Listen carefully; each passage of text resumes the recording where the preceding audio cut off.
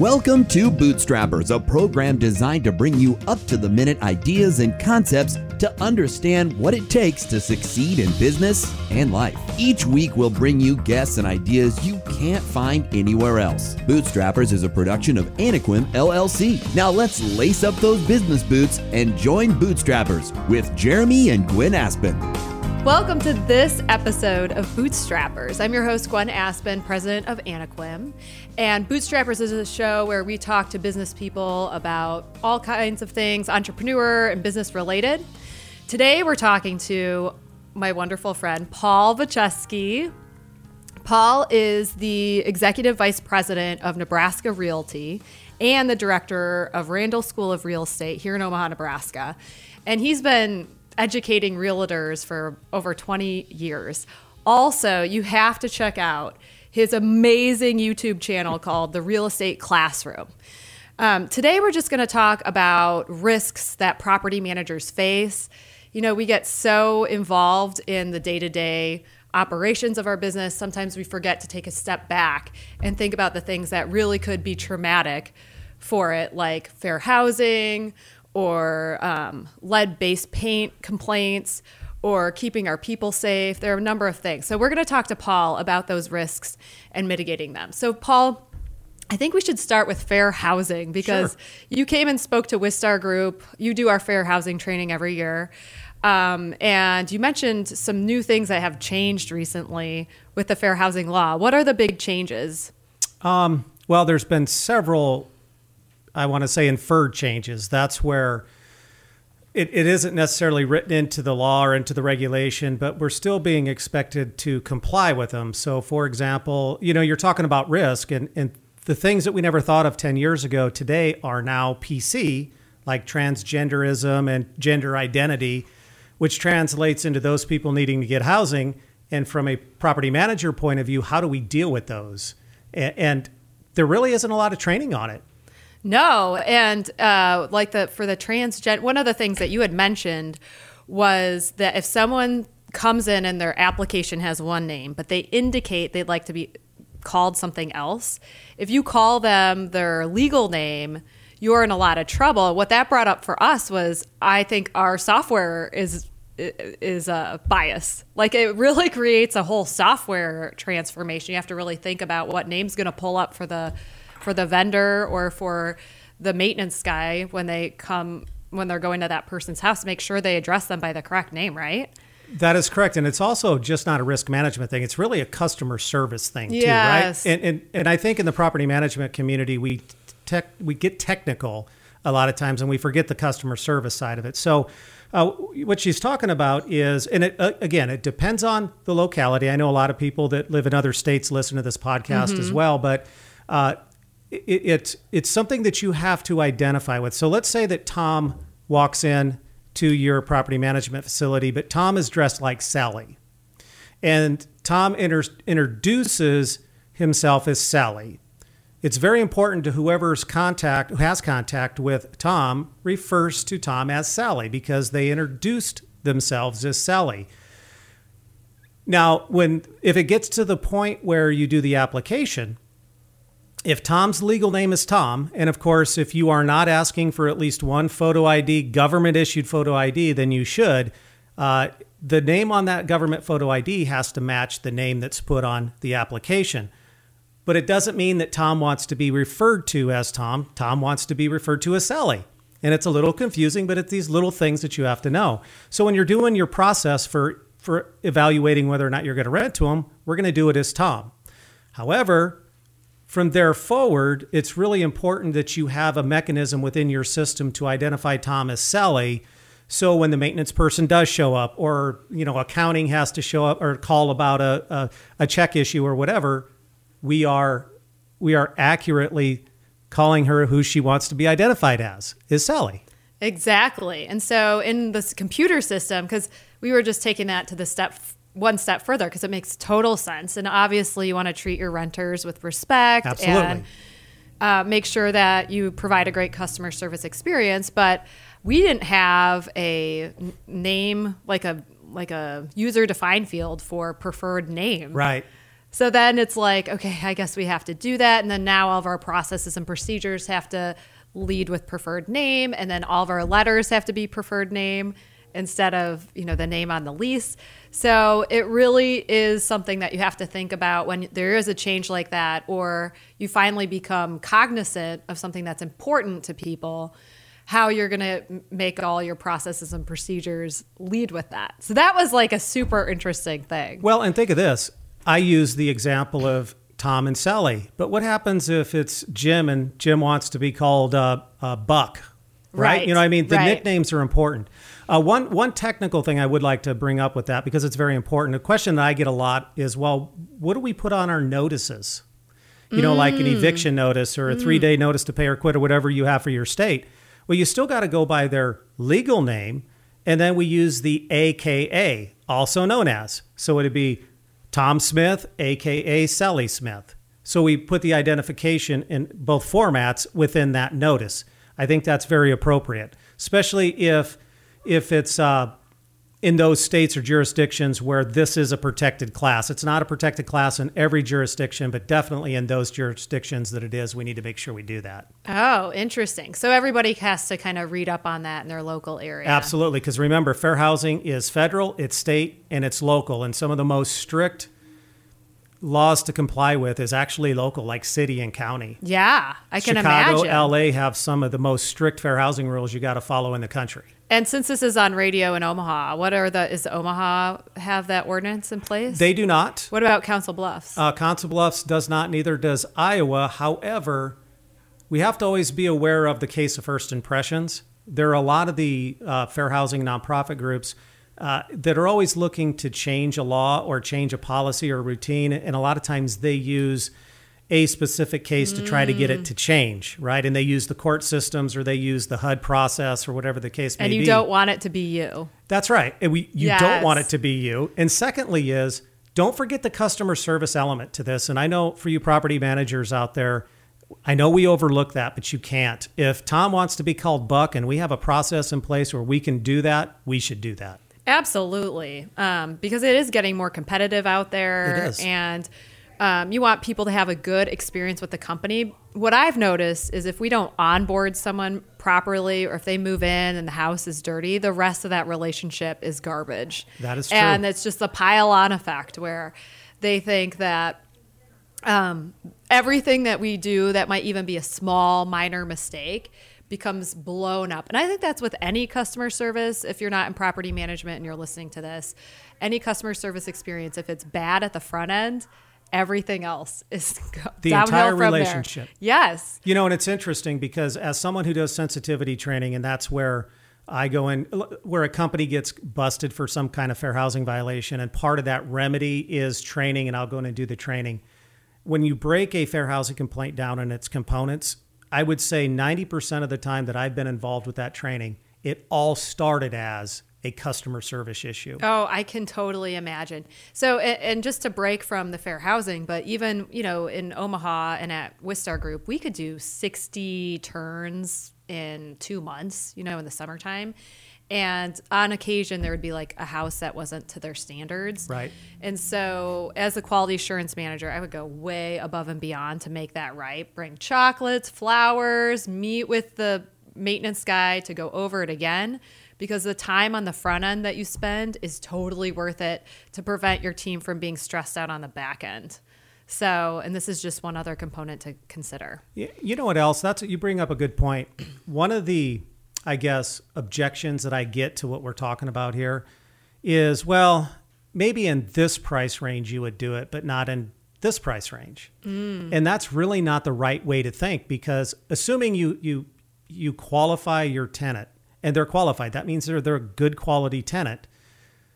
Whether they can afford $500 a month and they're a good quality tenant because you rented to them, or they're $1,500 or $2,500, it shouldn't matter. The same process should apply. And from a fair housing point of view and a customer service point of view, it should apply.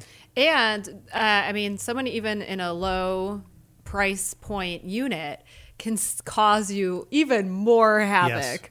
I mean, they can get all their friends to write you negative reviews if they're mad. They can hold up your customer service line and yell at your front desk lady who you love and admire and want to be happy, and just make people's lives Make your life. your life a living hell. So I think that making sure that not only are our clients are happy, like our homeowners that we have the business from, but also the tenants are happy, is so important to keeping your staff from getting burned out. It's true. So, and keeping the doors open. And here's my thing. I'm very just kind of black and white about it. This is a business. And if you don't want to do what it takes, then don't be in the business. Mm-hmm. It's really that simple. Yeah. And just care about all the people. Absolutely. I mean, we all lived in crappy apartments at one point, right? I did. Absolutely. So one other thing that's big in fair housing that you mentioned was this people wanting to sleep in the apartments before they rent them. Can you tell us more about that? Because that was shocking to me. Because I would have done an automatic no. Like, hey, I'm looking at this apartment. Could I just try it out for a night? I would have been like, no. But tell us why the answer should be maybe. Well, there's two parts to this. There is the for sale. We're actually seeing it more on the for sale side than the property management side right now. But what we see a lot on the for sale side is the prospective buyer wants to stay the night in the house because they want to check out the karma. Karma's a big thing, especially with some of the cultures in the Far East, and even now with the uprising of the Native American communities and getting back to their traditional roots. A house has karma, and it's the spiritual side of it, and it's very important. That's bleeding over into the property management side. So if you're a manager or a landlord, if you're selling one of your properties and you get this request from a tenant that says, hey, I want to stay the night in the house, your initial reaction is so important, and it shouldn't be, heck no, I'm not doing it. You need to think about it and ask, well, why would you want to do that? And that's a fair question. Why do you need to stay the night? And if they start going down the road of, listen, I'm this faith or I'm this culture, and it's important to me, you really have to take it into consideration. Now, does it rise to the level of a fair housing complaint? In some jurisdictions and across the country, it is. That's protected. And you have to make, that's what we call a reasonable accommodation request. And if you can reasonably accommodate, you do it. If you are a real estate professional that's out there, because you guys have a lot of real estate agents that listen to the show as well, your answer should never be no, because it's not your house. You should say, well, I don't know. Let me find out. Why do you want to do it? Get the information, go to your seller, and then pass it on. And then let the seller make the determination. But this is only going to get more and more prevalent as the cultural side of people, that people are really trying to get back to their roots. Yeah. Yeah. Kind of cool. I think it's cool, but what's the alternative? What are those other people who want to just spend the night in your $1 million house? Oh, yeah. Well, you always get those. Now, we don't see this a whole lot on the property management side, but we do see what we call the $1 Million Club here in Omaha, where the homes that are $1 million or more that are for sale, and they just want to have sex in the house. It's no joke. And there's sometimes they're willing to pay $1,000 or $1,500 to have sex in this $10 million house or this $5 million house. Oh my God. Yeah, so yeah, that's the other side of it, which is not culturally based per se. That's crazy. So what about tenant on tenant harassment? Yes. That's a big one too, right? It is, in fact. And that's kind of new. Is that kind of new on the radar? So tenant on tenant harassment is not. However, the fair housing side of it is. So if you're a property manager or a landlord and you have knowledge that a tenant is being racially discriminatory against somebody else, and that's broadly defined, then and you have knowledge because somebody came to you as a property manager and said, do something about it. If you fail to do something about it, then they can file a fair housing complaint against not only your tenant, but you. That's a big thing that's happening. And you know why this is even tougher is that people have a lot of after-hours services that take the calls. Yep. And if that after-hours service does not communicate that to you, or your vendor does not communicate to you, you could still be in trouble, right? You're ultimately responsible for anything that happens on your community, including your vendors. So for those of you that are using vendors, Roto-Rooter, whoever it may be, you got to have in your service agreements, or at least a conversation with them. If there's anything like that happens, you have to let me know so we can document it. Yes. And I would recommend that for any after-hour services as well. To Absolutely. Just put that in the notes. And I did have that happen where somebody, I guess it wasn't racially motivated, but someone called in the after-hours line when I was managing it at the beginning, because we have a 24-hour call center, rent manager call center, and somebody was like, my neighbor stole my air conditioner. Right. And I was like, well, call the police if someone steals your property. That's still important to have it in the notes because it could escalate to something else, right? You don't know if it's going to be a fair housing issue, right? I mean, anybody can make a complaint, anybody. And then it's up to you to defend it. Documentation is what we need for defending So it. let's say it is a racially charged issue. Is it a 30-day notice? Like, what's the repercussion that you have to? It depends. If it falls under that category, we do the 30-day notice. However, we do have this 5-day clear and present danger notice in Nebraska. So if it's threatening, there was physical violence, I say you use the 5-day notice, and it's not curable like the 1430 is. They're gone. Oh, wow. Okay. Is that in a lot of states, or is that very specific? Most states have some type of clear and present danger. The notice period is different. We're one of the last states in the union that passed this. Yeah, because it seems relatively new to me. It is. It's a couple years old, and it's a great tool for property managers and landlords to use for those that are dealing drugs or there's drugs in their unit. Maybe the maintenance person seen it, or maybe there's that racial connotation that where they got into it, the two tenants got into it, an argument, and they're throwing out racial slurs, and there was an indication of violence that they were. You've been there, you've seen it all. Oh but my the gosh, 5-day yes. notice is a great tool to say you're gone, and you don't need proof. It's actually an allegation-based notice as well. Really? Yeah, it is. So Cool. Pretty cool. Paul, in the break, we were just talking about how you can't use the word children or kids. Yeah, it's not advisable, and in some cases, it's absolutely forbidden. Let's just talk about that more, because it's so natural to be like, oh, and do you have kids? How old are they? I mean, that's just how we talk to each other when we meet somebody. So just give us the rundown on Sure. where this is going to get us in trouble. So typically it happens during those awkward times when we're trying to pass the time, maybe between the time the leasing agent meets the prospective tenant in the street and they're walking up to the third floor apartment. That awkward downtime when you're just trying to make that conversation. And we have a tendency to start asking questions that we shouldn't. The leasing agent, hey, how many kids do you have? Or did you just move here? Those are what I call qualifying questions, and leasing agents shouldn't be doing that. I always train compartmentalization. Everybody has a real specific purpose, and the reason we do it is so we don't get into trouble. Let me give you an example of how technical fair housing can be when it comes to this. I did sensitivity training in Oklahoma one time where the reason they got busted and the reason that they kind of pled guilty, and I was down there doing the training, is they had a pool. Local ordinance said that you have to have someone that's an adult if you're under the age of 16. So they put up a sign that said no children under the age of 16 without adult supervision. That's a technical violation. If it would have said no one under the age of 16 may swim without adult supervision, that's perfectly okay. Does it mean the same thing? Yes, but because they used the word children, that got them busted. I from a risk management point of view, I'm a big fan of, it's just from a risk management spectrum, I'm all the way on the right at 12. And that is absolutely take nothing for granted. 2 words, kids and children should never be put in an application. It should never be put in a lease agreement. It should never be in a conversation, period. Wow. Okay, so let's say we are doing an application and we want to know how many people are in the apartment. We need to know minors versus adults. Sure. What kind of conversation or what kind of language should we use to be on the safe side? So I wouldn't ask per se in the on the application. There is some debate over whether it should be on the application. I personally don't feel it should be.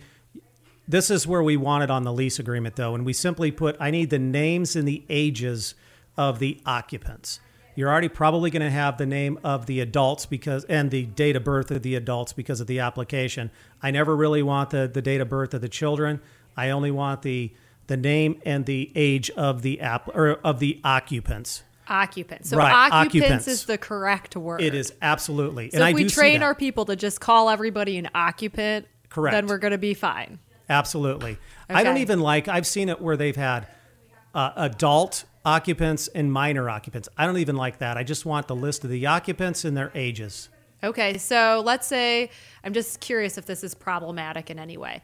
Let's say we have a maintenance guy going to do some maintenance on an apartment. They knock on the door and it's answered by like a 7-year-old. And they Right. say, do they have to use specific language in that?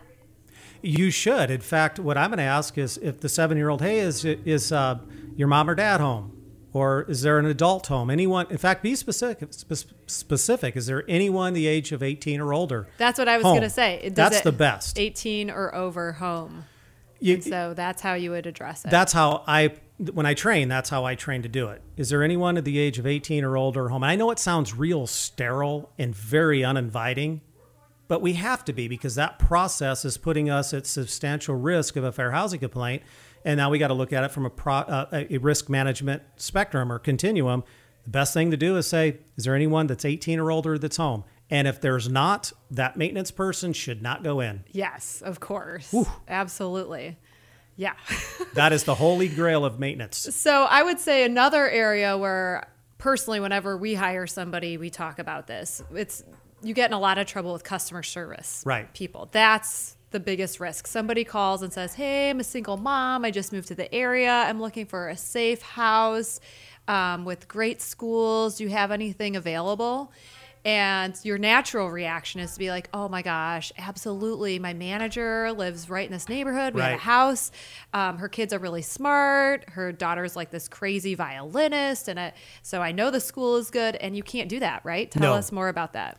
Well, the first thing is when you go down that road, you're going to the potential landmines for fair housing violations increase substantially. You don't know if it's a tester on that line that's calling you or a legitimate prospective applicant. And a tester is somebody that intentionally calls a firm or intentionally goes down to the firm and they test you to see if you're, and they'll ask you questions and those type of things to see if you're going to trip up. I mean, that's their job. That's what they get paid to do. Here's what I always tell people is focus on amenities only, nothing else, no personalities. Now, that opening conversation was all about personalities, right? Very personal things. The response should be, well, we have currently 39 homes that are for sale all over Omaha. What part of Omaha do you want to live in? Do you know? Here is the 3 bedrooms, the 2 bedrooms, the 5 bedrooms, the apartments, the single family homes. Always focus on amenities. And anytime they go down a different road like schools and those type of things, be honest. Just say, you know what? I don't know what your specific needs are. So you got to contact the school districts yourself for that information. Notice I didn't say I don't know the specific needs of your children. I didn't say that. I don't know what your specific needs are. So contact the school districts directly. And it really helps for those customer service people if they have scripts that they can follow. That is a great. Many leasing agents do that.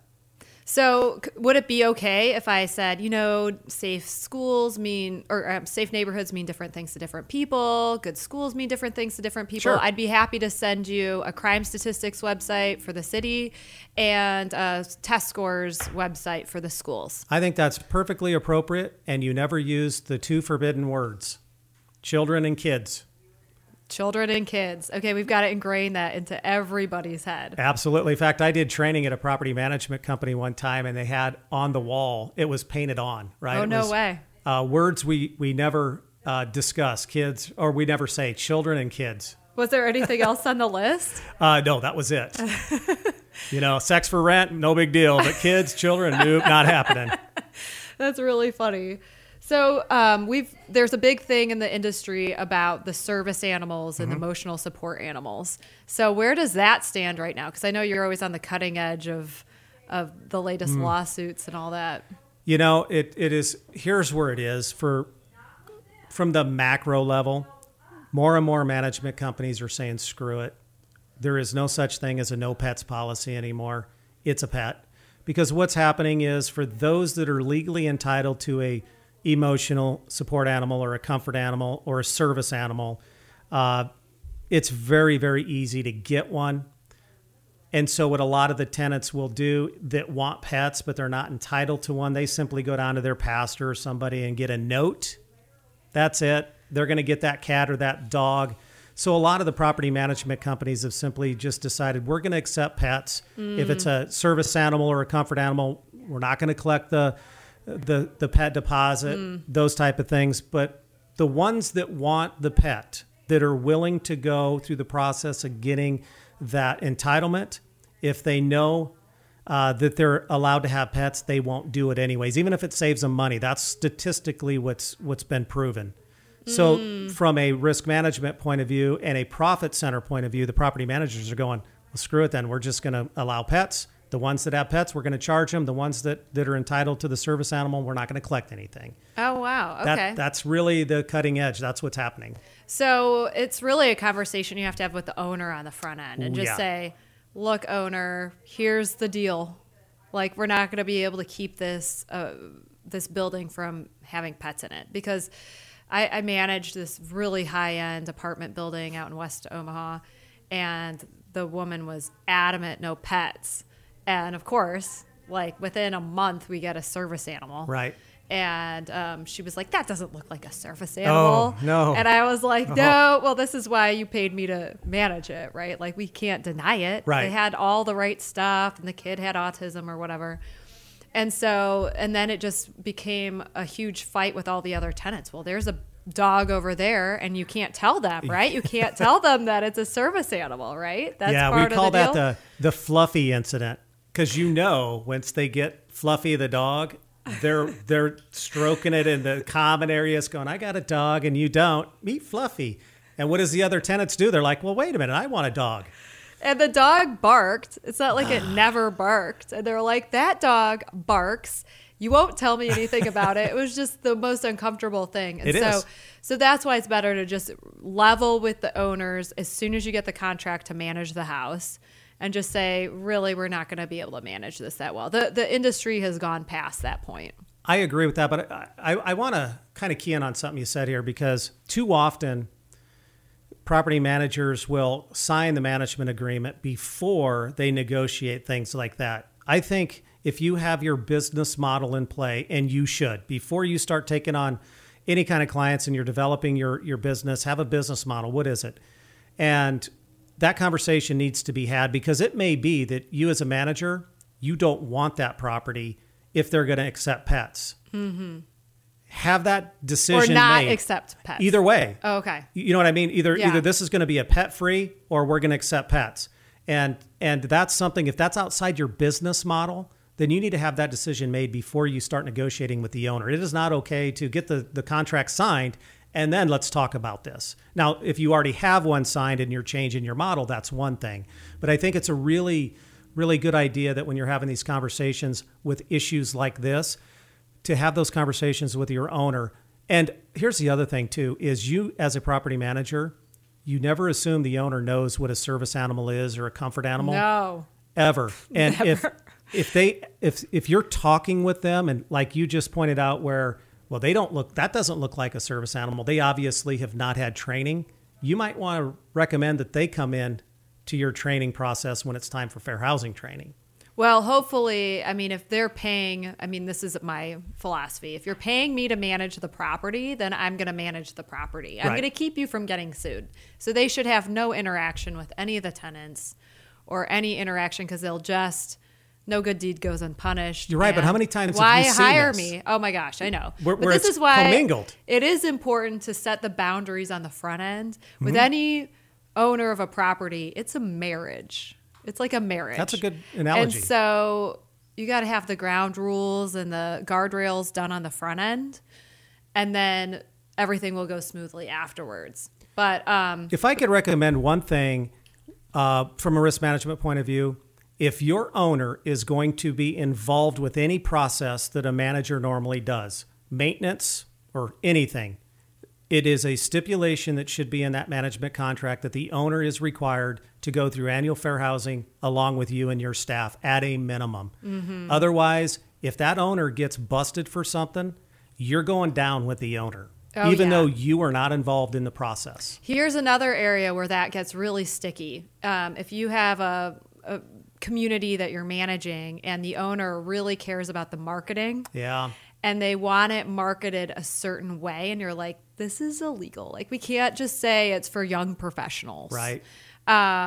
Or anything to that degree. So marketing is an area where I see people making a lot of mistakes in fair housing because they're outsourcing it because they don't understand it. They don't understand search engine optimization. They don't understand social media. So they outsource it, and the person, whoever's doing their content, has no clue about fair housing, or the owner is too involved in that aspect as well. Do you see that too? Have you seen that? All the time.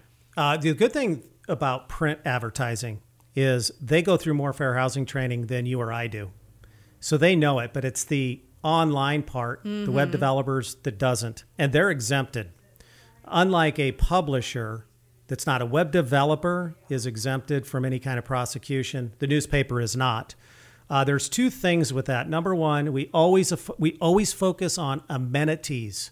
We should never get down the road of personalities or anything personal like young professionals or this would be great for old people or whatever, right? It's 3-bedroom, 2-car garage, the amenities. The other part, and it's a little more complicated, and it takes a little bit more time to explain, but the back end, what we're starting to see in the fair housing compliance industry is if I have a website and I want it to be optimized, there's a lot of meta tags that's happening behind the scenes. If they can prove that you have tagged that website in such a way that violates fair housing, they're starting to come after fair housing people, or the fair housing people are coming after the property managers and whatnot. And let me give you an example. Let's say that we know that publicly, the public facing site would never say, hey, this is great for a Latino family, right? But in the back end, we meta tag it that says Latino housing, which is a obvious fair housing complaint, but it's not public. People can't see it. But there are ways that you can see it if you know how to do basic programming. That's still a fair housing violation. So when you're talking to these web developers and they want to meta tag it, it's a good idea that you say, before you tag anything for SEO, I need to review the words and phrases. I love that. That's great advice. Also, the people who are responding to Facebook posts. Yes. People will pay somebody, even kids, to respond because the questions are usually really dumb. They're like, how much is it? You're like, well, if you press the button, you can see how much it is. But people are lazy and they'll ask. So they'll hire it out to any kid down the street. And that's where you get a lot. I've seen some of these responses back and forth, and they're just fair housing disasters. So that's kind of a blind spot for people as well. Absolutely. And again, anybody, and you and I have talked about this numerous times, anybody that's involved with any part of your process where they're going to touch or reach out to or have communication or contact with any prospective applicant, tenant, or actual, they got to have fair housing training. And that's a big example right there. So the big thing is maintenance guys or gals going into people's houses. What are some of the big things that you've seen that have caused harm to those folks? So from a risk management point of view, actually the biggest risk that I see based on my own interactions and consulting is lack of the proper insurance. That's probably the biggest thing for the vendors or for everybody involved. Oh, wow. So the property manager is not adequately insured. They don't have the right type of insurance. The individual landlord doesn't. That's really what sets the tone. And a lot of times what you find is your insurance agent requires, or insurance company, especially with the bigger communities, they require a certain type of training on an annual basis for staff and stuff. So that's the first thing. Then we get into the micro side of things, like you mentioned earlier about the maintenance guy coming up and answering the phone or answering the door, or the door is answered and there's a naked woman. That happens all the time in this business, right? People don't realize that. Yeah. It's even worse when it's a naked or scanty clothed minor. That's when it even gets more scary. Like a 7-year-old that's naked that answers the door. Oh, geez. Okay, so what do you advise? I want to take a few steps back. Let's start with the insurance piece. Sure. So is that a failure of the onboarding process? So when the property manager is onboarding the property, they're doing a poor job researching the insurance of the owner? Absolutely. And quite frankly, part of your management contract should give you, the manager, permission to have those conversations with your attorney, your accountant, those type of things, as on a need to know basis, certainly. But you should be in contact with that insurance agent. Hey, do we have everything set up?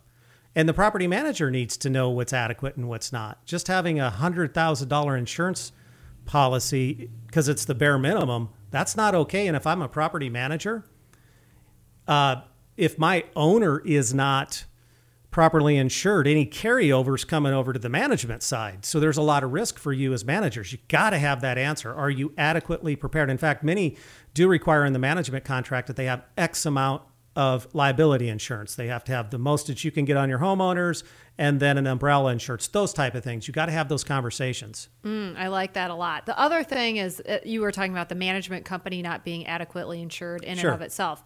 So I do personally, from my own experience of being in this industry for like 15 years, I guess now, I don't really want to count, but is to have your regular insurance policy and then have an umbrella policy by a different company. Because as you know, and I don't want to get into the details, but we had that big gas explosion a few years back. And we had one company that it blew up essentially the whole block. And that company insured all of the houses that got damaged. So they wanted to settle, even though it wasn't our fault. And so we had to use the umbrella policy to sue our other insurance company to not just settle with itself, essentially.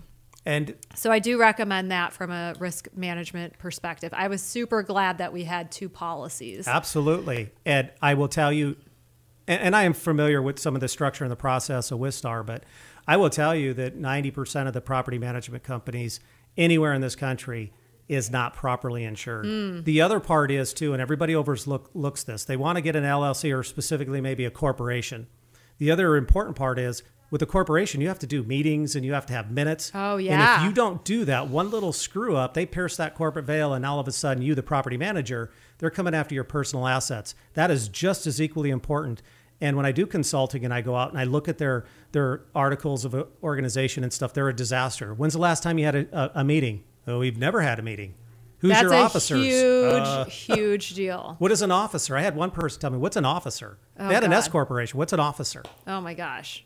Yeah, and I mean, those meetings are fun. You can write them off. You can have dinner with it. You can go on a vacation.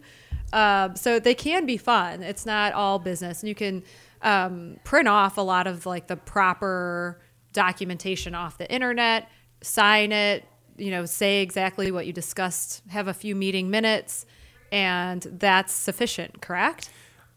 To answer that question, it's real simple to get what you need because it is state by state for the requirements, but you're a business.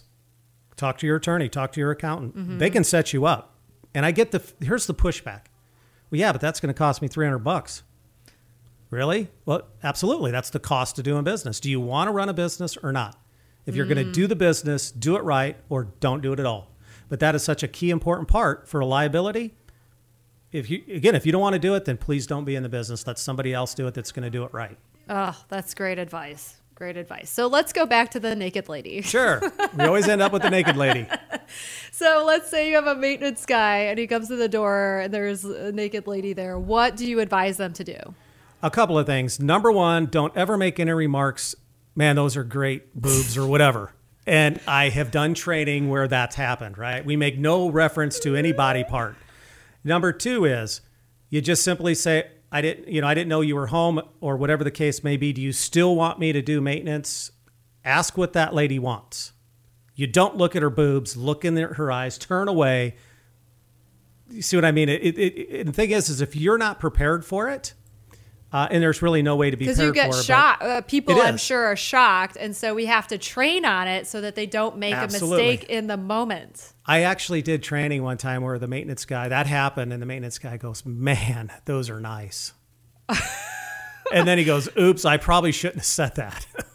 It's like, no, you shouldn't have. But it happens, and you just simply turn your head away or turn around and just say, hey, I can come back at a different time or make another appointment. Do you want me to come in? Most of the time, they'll actually, the ones that show up in my experience and say, well, let me get a robe on. Okay, so you just stand outside. Absolutely, until they tell you to come in. Okay, so what is a good time to use the camera? Because I know we've trained our people, like if you feel uncomfortable for any reason, turn on your camera, turn on some way to record the sound so that there's some kind of documentation of what actually happened. That gets a little bit more dicey, and because in every state is different. So for example, in Nebraska, you can videotape without any party knowing, but you can't have any audio to it. And then there is the pleasure or the privilege of privacy. So does the fact that the maintenance person that has a camera on walking into a leased premise, is that invasion of their privacy? And it can be, and there's different scenarios. My recommendation is it's not a bad idea, but it also has to be these people have to be highly trained on when it's appropriate and not. And that has to be a policy. And it would be after trained. Like a threatening situation. It could like be. if someone were threatening you or you felt like something bad was going to happen. And then could you just announce, I'm going to start videotaping Well, this? you have to. Otherwise, none of they can use it Permissible in because court. it's illegal to videotape. Even so, let's say the maintenance person and that tenant start getting into an altercation. Because the video is fine, but because the law says any audio to be used, one party has to know. Certainly you know, but is that an invasion of privacy because you're in their dwelling? And then it's a little different if he's in his dwelling and you're in the common area. How does that play out? You see what I mean? So it's real important that whatever you choose to do, that everybody's on board and knows how to do it legally and it's documented, because there are so many variations. However, on the flip side of that, any phone conversation, my opinion, anytime anybody calls into your property management company, it should be recorded. So I Period. see this a lot where people use antiquated phone systems and they're not recording the calls. And that is a huge problem. Also, you get into that he said, she said stuff where, oh, no, but your leasing agent said that I could do this or that. And so saving all the audio really prevents the headache of that from happening. It's a liability, or it's a liability prevention type process. The other thing is it's a great training tool. Awesome training tool. Awesome training. So then you can sit down with your customer service reps or whoever's taking that phone call and say, this was good, this was bad. But from a liability perspective, if you're not recording phone calls, then again, get in the business or don't. But to not record, even the small outfits, the ones that are managing 50 units, you can get apps and those type of things really cheap. Well, my recommendation is to get a phone system, VoIP phone system, and then have the app on the phone so that when someone calls from their cell phone, which inevitably happens in our industry, the caller ID says the phone number of your office, not the person's cell phone. Because once people in leasing give out their cell phone, their life is over. It is. So if you want your people to stick around, not get burned out, and you want to have call recordings, that's the best approach. The other thing don't forget about those direct messages on Facebook and those other social platforms. You have to have a system to document those things. And if you have a company cell phone or anything that can receive text, you got to save those. You have to save them. So after somebody leaves, you want to save all the information. You do. At least a minimum of a year, because on the federal level, the person has a 1 year period of statute of limitations to file from the date of the alleged violation. So 1 year from the date of the alleged violation. And states and localities can have that longer, and they do. So you have to know what your state and locality rules are. But here in Nebraska, a year would be sufficient. Now, some people keep it 3 years, and that's fine, or 4 years, depending on the type of statute of limitations they're trying to meet, whether it's contractual or whatever. But whatever it is, make sure it's the same. So if you're keeping your texts for a year, keep everything else for a year. What you don't want to do is keep emails for a year and then your phone calls for 2. Keep it standard. And one other thing that at Wistar we always do is if any maintenance person has an uneasy feeling about anything in a home, their job is to call the front office and have it documented real time in our computer system, whatever they thought the problem was. You guys have it down to a science. You should really put that out on a training platform and, well, so other people can learn from that. We're working on it. Well, Just saying. No, it is. It's good to have. Call it Anaquim. An epiphany. So, Paul, you have been doing the sensitivity training all over the country lately, right? Yes, for a while. So I don't know anything about this. Tell me more and tell us all the good stories. 'Cause I know you have some juicy ones. Husband cheats on wife. Oh, wrong. No, sensitivity training is where you have a property management company or a real estate sales firm or whatever the case may be. And for whatever reason, they've pled guilty or they were found guilty of the violation of the Fair Housing Act or the Americans with Disabilities. Part of the resolution to all of that, besides civil penalties and stuff, is dum-dum training. Sort of like when you get busted speeding, where do you go? You go to deferment by dum-dum school. It's the same thing. And so then they hire people like me to come and do 3 to 6 hours. Sometimes if it's real egregious, it may be 12 hours, but that's what I do. And it's just fair housing training. And And you and I had this discussion, and so you're not shocked, but I was shocked at the beginning of doing this at how many people never had fair housing training. In fact, I'm going to go do fair housing training here next month, where this is a company that have been in the business over 40 years, and they've never had one structured fair housing class. Wow. Not one. And so none of their employees, that's where it all starts. The first thing you got to do is get fair housing training, not once, every single year. That's what the industry, that compliance folks want, what they want to see. And we at Wistar, we always hire you for 2 sessions because we know someone's going to miss it. So whenever we get it on the calendar, we're like, give us 2 times. Don't we always do that? Because 1 time is not enough. Every single person that works for you has to sign the sheet and say, I did the fair housing training. Another thing that I think companies don't do, which is putting them at risk, and actually we found since we do it that people really like it, is we have a safety committee. They meet once a month. They teach everybody in the office or everybody in maintenance how to do something maintenance related. They document it in a book and everybody signs it. That's a good policy. You're one of the very few that do that, though. And I love doing it, though, because it also shows our maintenance staff that we care about them. Right. We don't want them to get hurt. We don't want them to have problems or, health hazards or any kind of thing. So I think it sets the right tone that we care about you, take care of yourself, and by the way, we do things by the book. Well, and what leasing agents have to realize and maintenance people have to realize that under fair housing, not only is the manager a target, but so are you individually. So if that individual leasing agent is the one who did the violation, well, both are going to get called into the process, and they're going to want to know. First thing they ask the investigators when you go down that road is, show me your training records. That's essentially what they do. That's what they start with. That's the key thing at least from the fair housing perspective. Everyone that is going to come into contact, even potentially, maybe with any kind of applicant, tenant, they got to get training.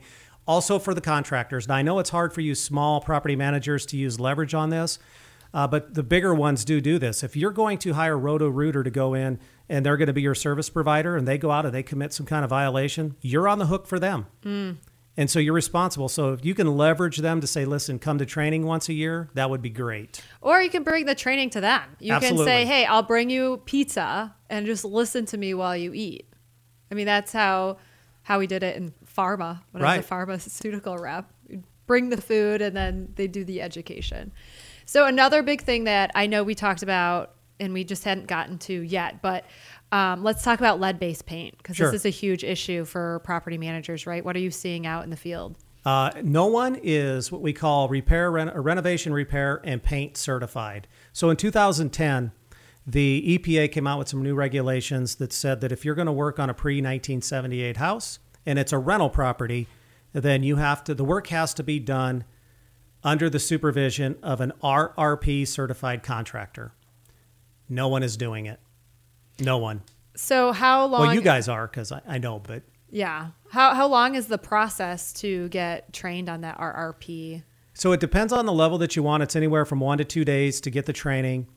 Then you pay the registration or certification fee to get the endorsement from the EPA. You get your insurance bond. You get bonded, but that's it. You go through the training. It's simple to do.